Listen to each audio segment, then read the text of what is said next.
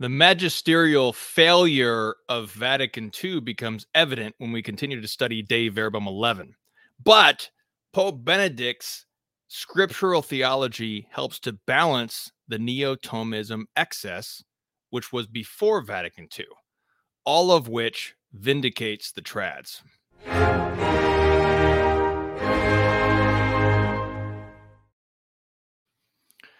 Praise to Jesus Christ. Jesus is King. He is ascended to his throne of glory. I'm Timothy Flanders. This is the Meaning of Catholic. This is Pope Benedict Vindicates the Trads. This is a conversation among trads, for trads, about traditionalism in conversation with Pope Benedict and Cardinal Ratzinger. So today's topic, we're going to continue talking about Dei Verbum 11, a continuation from last week. We talked about some of the aspects of this passage and why this is a de fide proposition confirmed by the Holy Office in the 1990s. So we'll continue this. We'll respond to a few of the things that came up since last week. Before we do so, I want to remind everyone to please consider joining our guild. We have this YouTube channel is only part of this whole apostolate. We have an online community, and we are working on forming further economic structures in a guild structure online, which supports your local community and your local parish economically, so we can work together against the Marxists. And that's what we hope to achieve by your prayers. On our YouTube channel, we do not do any ads. We don't take any money from YouTube. And so we rely solely on the support of the faithful to have this apostolate. This apostolate is for the faithful to unite Catholics against the enemies of Holy Church. So please become a guild member, and you also get extra guild content. So today on the guild stream, we're talking about E. Michael Jones. We're actually talking our two series, this series, the Pope Benedict Show, and our series on the Jewish question. That series is only available to guild members. That is currently 12 parts. There's 12-part series on the Jewish question. And then we'll be talking to E. Michael Jones next Tuesday, but that'll be on the guild stream. And then today we'll be talking about E. Michael Jones as well. We'll be talking about the Jewish question. How does that relate to Bishop Williamson of the SSPX? And what happened with him under Pope Benedict's reign. And then on Tuesday, we'll talk to E. Michael Jones about his newest article, Joseph Ratzinger and the German problem. So on Tuesday, it'll be the Jewish question, the German problem, and Joseph Cardinal Ratzinger. And it'll be very relevant, obviously, to the German synodal way. So it'll be a really great show on Tuesday. You can send your questions if you're a guild member. Please send your questions, and we can talk to Dr. Jones about those. And we can also discuss things today. But that is only available to guild members. As always, if you can't afford to be a guild member, it's $5 a month or more. If you can't afford that, feel free to contact me. We could still get you a part of the guild because it's meant to help one another, help us help each other. So with that, let's get back into our topic, Dei Verbum 11. So we talked about how the inerrancy of Holy Scripture is a de fide proposition. I wanted to look at this. So de fide means that we are bound to accept it for the sake of our salvation. This is something that we have to believe. Now, I want to read from Providentissimus Deus, which was the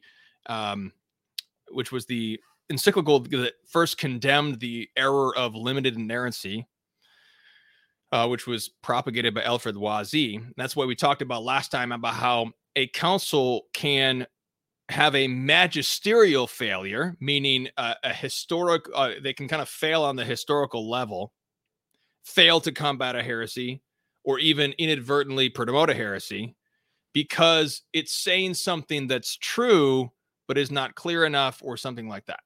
So that's what we're talking about with Vatican II, Dei Verbum 11. Here's what Providentissimus Deus says. So if you've got the latest edition of Denziger, this is Denziger 3293. Leo XIII. This is the ancient and unchanging faith of the Church, solemnly defined in the councils of Florence and Trent, and finally confirmed and more expressly formulated by the Council of the Vatican, Vatican I. These are the words of Vatican I. The books of the Old and New Testaments have God for their author. Leo XIII elaborates. Hence, because the Holy Spirit employed men as his instruments, he cannot therefore say that it was these inspired instruments who, perchance, have fallen into error and not the primary author. For by supernatural power he so moved and impelled them to write, that the things which he ordered and those only they first rightly understood, then willed faithfully to write down and finally expressed in apt words with infallible truth. Otherwise, it could not be said that he was the author of the entire Scripture. So if there's a historical error in the Holy Scriptures, and by the way, somebody pointed out to me after last show that the UCAT, if you've ever heard of the UCAT, it's like the Youth Catechism, actually has this heresy of limited inerrancy. It's right there in the Catechism. It has a question in the UCAT that says, how can the Scripture be true if not everything in it is right? ? Implying that there's some sort of historical error or some scientific error or something like that. There cannot be such an error, because if God is the author of the Scripture, how could he possibly be then the author of a historical untruth? Rather, Leo XIII in his encyclical points out that when the writers are describing something, for example, there's like when we talk about scientific things, when the writers are describing something, like when we say that the sun sets, we are saying literally that the sun sets. Even if you believe in heliocentrism and you believe that the sun is at the middle of the universe and the earth is actually revolving around it.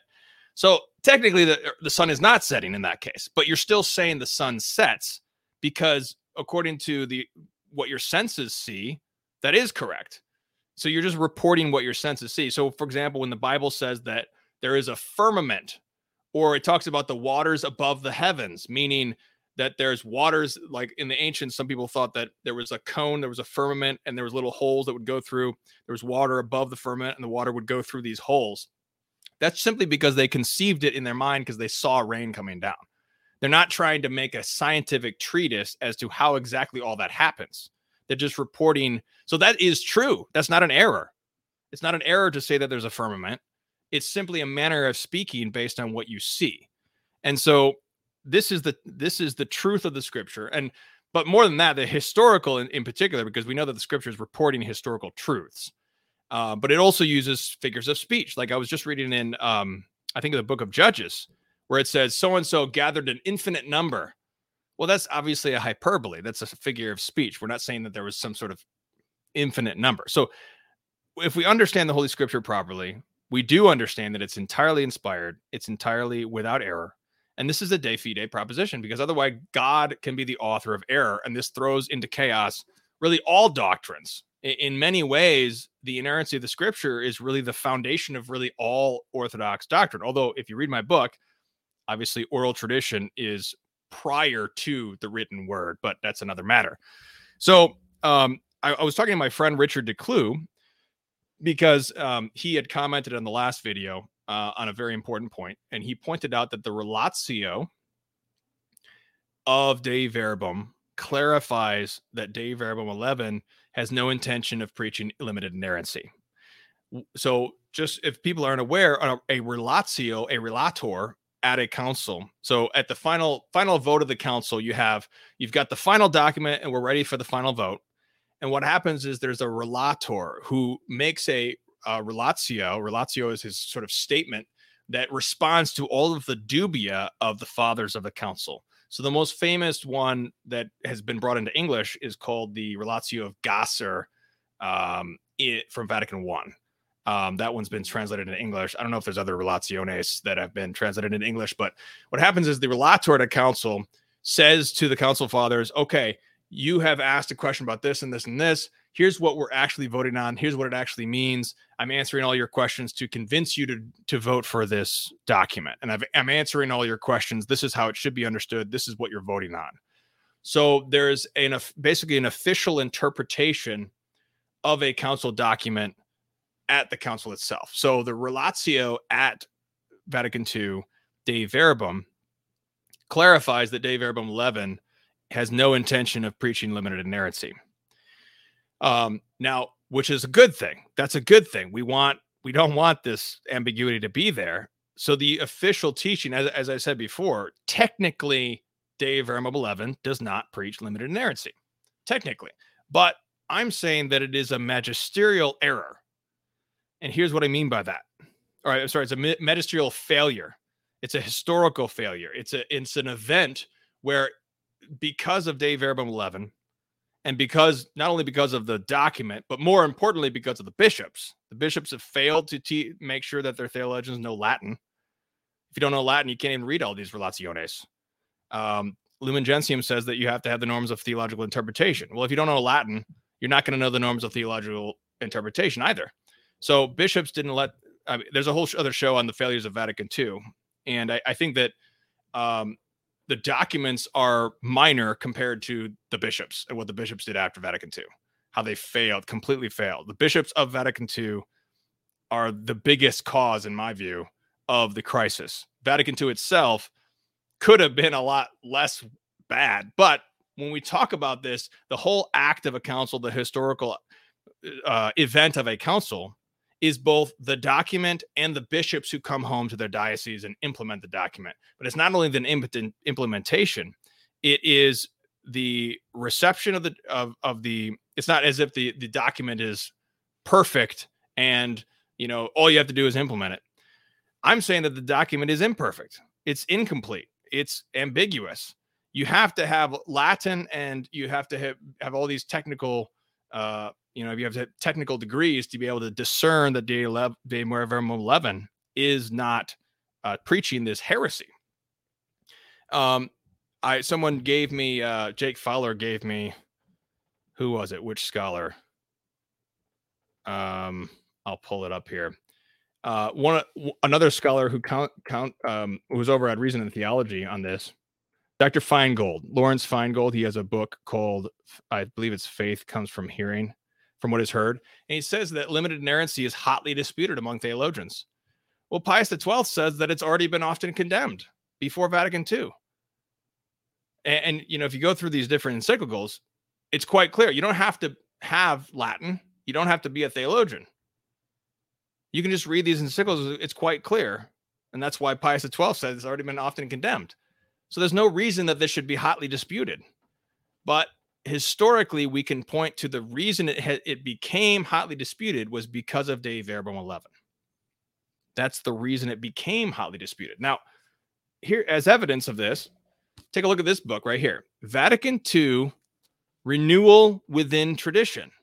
This is edited by Matthew Lamb and Matthew Levering, both great scholars. I'm not too familiar with their work, but people that I trust tell me that they're very good. And this text is all about properly interpreting Vatican II. It's all about the hermeneutic of continuity. It's all about, celebrating Vatican II as it was supposed to be. And well, guess what? There's two articles in this text.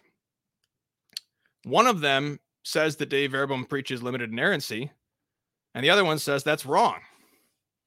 So if in a volume that great scholars were working to actually do hermeneutic continuity, these two different essays disagree with one another on this de fide point. That's a serious issue. Let me give you this. So Francis Martin, who otherwise is a great scripture scholar, I followed him for years. May he rest in peace. Father Francis Martin, his essay is called Revelation and Its Transmission. And then he just says, well, there's errors in the scripture. There's historical errors in the scripture, clearly according to De Verbum 11. And then the other essay is called Inspiration and Interpretation by Dennis Farkafsalvi. And he says that's an entirely error promoted by Raymond Brown. So this is why this point is a magisterial error. If you have what we have analogously, we have the children are in the classroom and we have the magisterium. Magisterium means teacher. So we have the children, the faithful, in the classroom in the morning. And the magisterium says limited inerrancy is a heresy because, as Leo XIII said, limited inerrancy would undermine God as the author. And if we undermine God as the author, we can undermine pretty much any doctrine we want. So that's what the Magister says in the morning. Now, in after lunch and recess, we get back from recess, we come back. Now the Magister starts to say, God is, it says what De Verbum 11 says. It says that God is the author of Scripture without error for the things that are for the sake of our salvation. So then the faithful are confused in the afternoon. The Magister has not clarified that so that it's clear for all, because even in a book as, conservative as an orthodox as this, we have different scholars who disagree with each other. Why is this hotly disputed? It shouldn't be. Before, in the morning, the Magisterial was very clear. In the afternoon, the Magisterial has, and we talked about last time, Pope Benedict himself was given a dubia from the Synod of Bishops, and he didn't respond to it. That's what is causing this confusion in the afternoon for the students. So we've got a situation where we have a magisterial failure. Now, let's not become sedevacantists. We don't need to become Eastern Orthodox if we have a magisterial failure, because there's been other magisterial failures. I mean, I always think of the Council of Ephesus because it pretty much was going to cause a schism based on the way that St. Cyril acted. 431, the next council was in 451. Not even a single generation had passed before the situation was so bad that they had to have a new council. Lateran 5 was a complete magisterial failure, because as a magisterial act, it completely failed to do anything to address the situation. And the Protestant revolt happened immediately after that, necessitating the Council of Trent, which finally solved the issue. So we don't need to lose confidence in the church just because there's a point in Vatican II which failed in some way to be magisterial in terms of what the magisterium does is teach and make clear to the students of the faithful. So we don't need to deal with that. But this is the situation. So that's what we talked about last week when we trying to contrast between the historical issues with Vatican II and the ontological issues, because technically speaking, as Richard Duclos pointed out, technically speaking, Dei Verbum absolutely does not preach this heresy, technically, but that's in its sort of ontological nature as an ecumenical council. It's not preaching heresy, but in its historical reality, the way it is de facto on the ground, it ended up promoting that thing. So what I'm saying is that there's two different forms of causality here. An ecumenical council ontologically can be entirely orthodox, as it is in this case, Dei Verbum 11. But then historically, in the situation it could actually cause heresy. Just like, as I said last week, if the Council of Nicaea came out and said, Jesus is a man, period, that would be an orthodox statement, but in context, it would be a heresy. So this is the sort of the contours of history that we have to deal with. And I think that many people don't deal in the nitty gritty, messy history of the situation. And that's what causes this disconnect, because people say on one side, well, the ecumenical council can never err. St. Barbara Bellarmine says that ecumenical council can never preach an error. Okay, well, that could actually be true. I mean, that's not a firm proposition, but I think that's the majority view. But that could actually be true, but then it could historically cause issues nevertheless. And that's what we're kind of dealing with here with Dei Verbum 11. That's what we talk about with magisterial failure, a failure to teach, even though there's an ontological reality where the document itself is entirely orthodox. So this is the situation. Now, however, where does Pope Benedict come in to vindicate the trads here? Because we talked a lot last week where his inaction vindicates the trads. But in this case, I want to emphasize something very, very important, because we've talked about in this series that there's a trad myth about Vatican II. The trad myth about Vatican II is that before Vatican II, it was all sunshine and rainbows in terms of theology. And then Vatican II just destroyed theology. Now, there's a grain of truth to that. There was a great deal of stability and there's a great deal of orthodoxy and all this great stuff going on before Vatican II. But there were also excesses. And one of these excesses had to do with Holy Scripture, because the means, if you read my book, Holy Introduction to Holy Bible, we go into much more detail here. But to just break it down, the idea of a theologian is the man who prays, the man who has union with God and thus has wisdom. He has union with God, and thus he has wisdom. So we have the unlettered, illiterate St. Anthony of the Desert, who is shown to be more wise than the greatest philosophers because he has union with God, not because he has an academic degree. And what this means regarding Scripture is that the theologian is the man who, first of all, prays Scripture. They say that the early bishops were not ordained. They were not consecrated bishop unless they had memorized all the 150 Psalms. So first of all, the theologian is one who prays the Holy Scripture, first the Holy Psalter, the prayer book of the church, and then the rest of Scripture. He prays the Scripture in worship and adoration and union with God. And then he meditates on the Scripture, and all of this within the church, because the oral tradition, the rule of faith is passed down so that he understands that he can read the Scripture in an orthodox way. And then by meditating on the Scripture, he brings forth wisdom, which is the fruit of his union with God, not the fruit of his academic degree.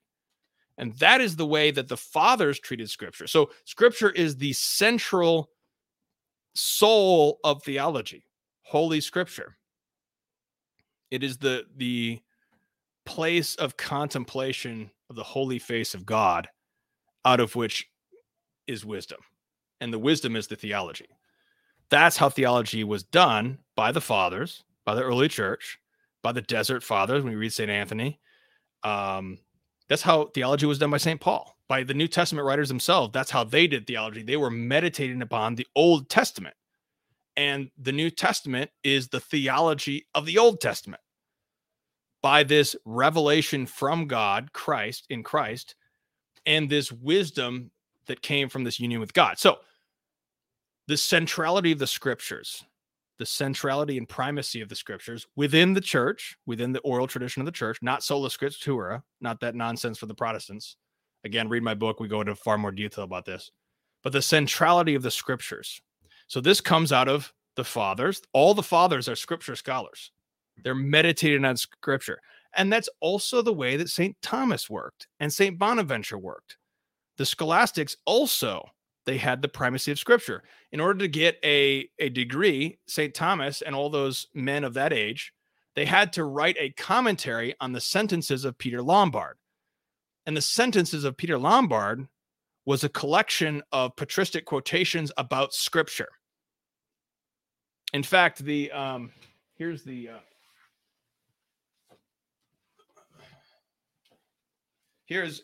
St. Thomas's equivalent to that is the Catena Aurea, which is a patristic commentary on the Gospels.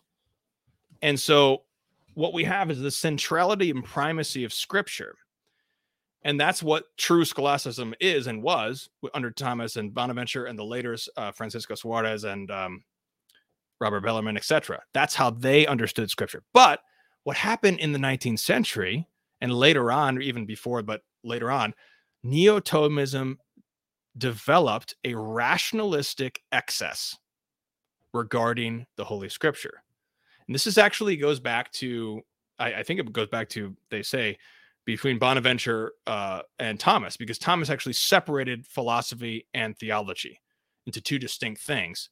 Now, this can be overstated, but the point is that there was a neo-Thomistic excess that was developing in the 19th century and coming into the first half of the 20th century, where Neo-Thomism had become so philosophical and so academic that it was becoming rationalistic regarding the Scripture. And what I mean by this, practically speaking, what you had was you had Thomists who were never quoting the Scripture. Now, once again, we talk about excesses of this period. Garrigou-Lagrange is the best Thomist really of the 20th century. And so you read three Ages of the Interior Life, and he's all about the Scripture.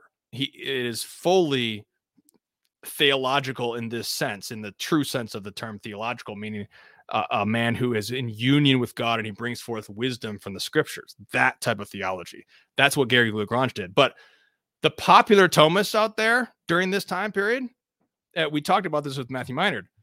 You had Thomas who were getting a PhD like over the summer, and then they would just read a textbook to their students, and the textbook never quoted scripture.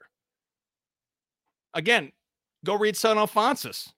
Even the late he dies in the late 18th century. St. Alphonsus' sermons, he's quoting Habakkuk and Nahum.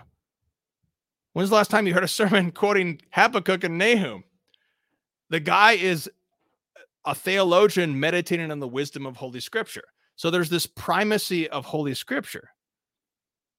And that really developed to a great degree with Neo-Thomism, where people were just quoting philosophical categories instead of the primacy of Holy Scripture.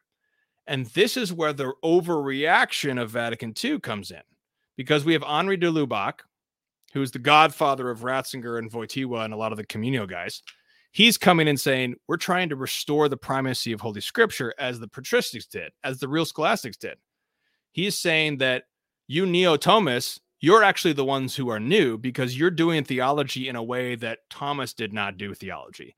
You are quoting Thomas, but not imitating Thomas. Now, once again, to be fair, we need to realize that Henri de Lubac and these guys are reacting against the excesses. They're not reacting against Garrigou-Lagrange and people like him, who are the true Thomists, who are really being Thomists. So, I mean, there's no problem with good Thomists who are really doing Thomism like Thomas did. We have a problem with these bad Thomists, basically. And there were too many of them, apparently, because that's what caused this overreaction.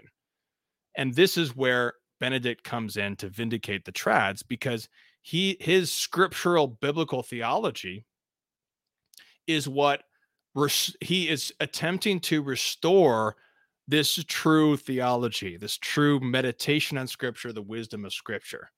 And that is where we need to, as trads, we need to look a little bit deeper for the problems with Vatican II, because as I tried to say, is that Vatican II is this overreaction to an existing problem. So the problem is not Vatican II as such; it's the problem of a revolutionary period where the church is just trying its best to react to constant revolution in society and in souls and in morals and economics and everything, including theology. And so Pope Benedict, even though there's some weaknesses, I think, what we talked about last week, some failures perhaps, or some oversights perhaps, where he should have acted or should have done this, his whole theology as a whole is a great help to restoring this truly traditional, truly trad method of theologizing that is according to St. Thomas, according to the great fathers of the church, really according to Garrigou-Lagrange, who they're doing the centrality of Holy Scripture as a means of prayer and union with God, to the knowledge of God, and union with God and wisdom. And so this is how Pope Benedict vindicates the trads, by being trad himself in this sense. We talked about how Pope Benedict Ratzinger, as a young man, he was being trad in the 50s, meaning he was critiquing the status quo in Rome, which is what trads do today about Rome. But in this sense, he is also extremely trad. He's extremely traditional. He's very faithful to the Orthodox traditional theological tradition. So that is the show today. We've got a few questions, comments. Peter says, reality is there has been a systematic plot to destroy the Tridentine Rite. I can't remember if I quoted Ratzinger on this, but Ratzinger says exactly that. Oh yeah, it was on the SSPX thing. Yeah, a couple of shows ago on the Cardinal Ratzinger vindicates the SSPX. He says exactly that, Peter. It's in the I quoted in that show with the page numbers and everything. But he talks about how there's basically this conspiracy of heretics who want to destroy the dogmas of Trent, and that's why they hate the Latin Mass, because it's the Tridentine Mass. So very, very important that we understand that, and Benedict's the one who vindicates that. So we can go to him to quote this and prove that this is the case. So if y'all don't have any other questions, comments, I'm just going to close it out. Once again, we'll have our guild stream in about 15 minutes, talking about E. Michael Jones, Jewish question, all sorts of very controversial topics like that. So stay tuned for that. If you're a guild member, please send us your questions. If you want to be a part of the guild, patreon.com/meaningofcatholic. So let's offer up a Hail Mary. Offer this up to Our Lady of Fatima, praying always for peace in Ukraine, for our Ukrainian brethren, also for the shrine of Our Lady of Fatima, the Russian Catholic shrine in St. Petersburg. In nomine Patris et Filii Spiritus Sancti. Amen. Ave Maria, gratia plena, Dominus tecum. Benedicta tu in mulieribus, et benedictus fructus ventris tui, Iesus. Santa Maria, Mater Dei, ora pro nobis peccatoribus, nunc et in hora mortis nostrae. Amen. Our Lady of Victory, pray for us. Saint Joseph, terror of demons, pray for us. Saint Anthony of the Desert, pray for us. In nomine Patris et Filii Spiritus Sancti. Amen. Jesus is King.